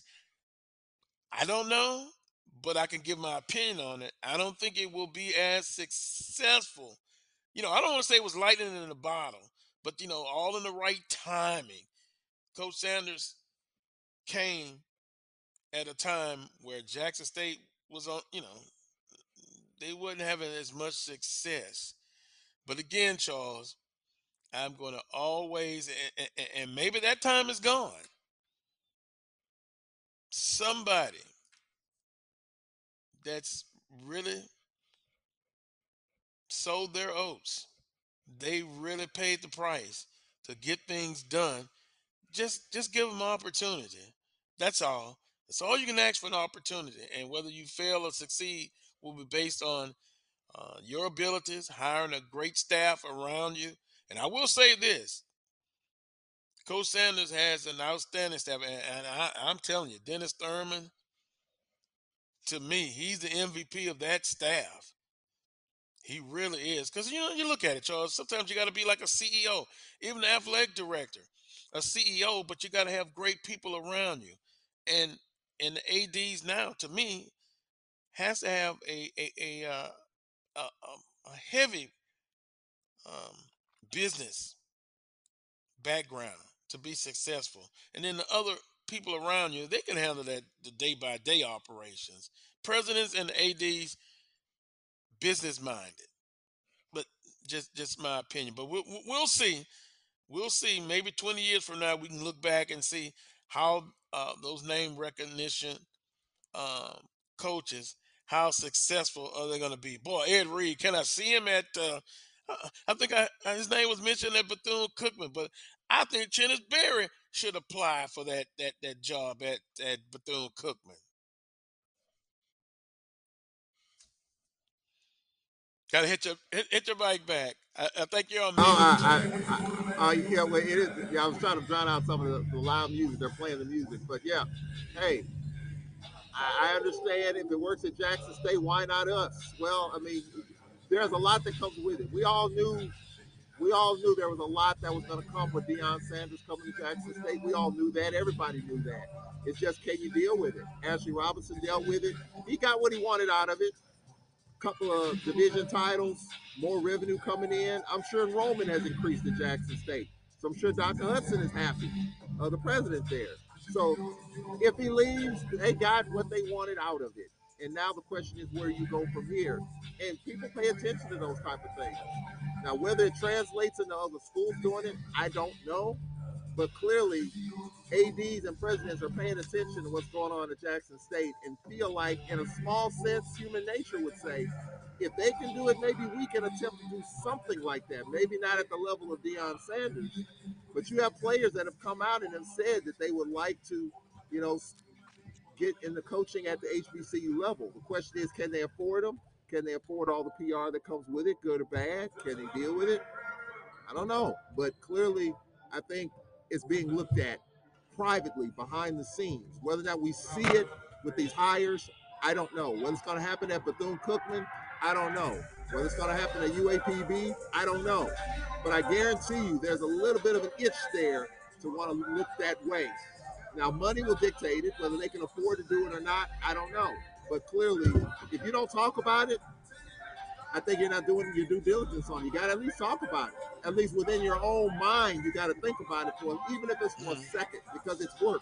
Because look at where Jackson State was, Carlos, prior to Deion Sanders coming. You had Tony Hughes there. You had Jackson there. It wasn't very good. And so you go from one extreme to the next quickly. I think that's what every AD and president would want, that's looking for a coach right now. A quick thing to kind of get it off their plates. A quick turnaround, if it's possible. Consistency. And then I have to ask myself a question. Ray Lewis, could he go back to his alma mater and get a head coaching job without experience? No, he couldn't. He could not. They wouldn't hire him. No, sir. They wouldn't hire him. Ed Reed. Can he go to a PWI without experience? Because if that was the case, they would have done it already. But guess where they come to get that experience? They come to a HBCU to get it done, but they couldn't go nowhere else. Sometimes we cannot be so open that we allow this to happen. Guess what? You can do what you want. And I use the example of Aeneas Williams. Tremendous person, tremendous athlete, Hall of Famer. He comes to Southern University, I would be like, wait a minute. My criteria is you got to have head coach experience. Just like a president of a university. They used to have an argument, God rest his soul, Dr. Gibson, when Colonel Honore, they was like, boy, he could be the president of Southern University. From an academic standpoint, Dr. Gibson said he doesn't have the PhD. So some things you just can't do it. You can rewrite the bylaws and allow or hire somebody. But the question is, Charles, in our closing, why, if they wanted to coach so bad, why they couldn't go to their alma maters and get a head job in the sport when the opportunity was there? Why did they not get it? I think that to answer the question, because they probably know that it probably wouldn't happen, but that's not to say they haven't tried. Why we not? Don't know Why not? Why not? Why would they not get it? If it was just about football knowledge, they have that, but why they wouldn't hire him? Why Miami wouldn't because hire they don't have the experience, and the football minds would say, well, you don't have the experience at this level, so we're not going to go there. Even though you're a big-time Hall of Famer, you're not going to go there right now. But when you're a program that's downtrodden, you have nowhere else to go but up, you can take that chance. And I'm not saying Jackson State's downtrodden, but Ashley Robinson rolled the dice on that one. They're not downtrodden at all. But when you had a program that hadn't won a title in over a decade, you got to a point where you have to gamble and roll the dice at some point. And he felt that way, and he did it, and it paid off. If it didn't pay off, it would be catastrophic, I think, for Jackson State and for Ashley Robinson if that did not work. But he had faith that it did work, and it did work. You know, regardless, it worked. Now, where you go from here, if Coach Sanders leaves, is going to be the biggest story, I think. Because whether you get another Deion Sanders-esque or whether you go back to the traditional, you know, assistant coach, bring them up the ranks like a Dennis Thurman. Or you go the route of, like you talked about, Ed Reed or Ray Lewis because of his personality. The Ray Lewis personality and what you see from Ray Lewis, the speeches he gives, the enthusiasm that he gives when he's talking, people listen.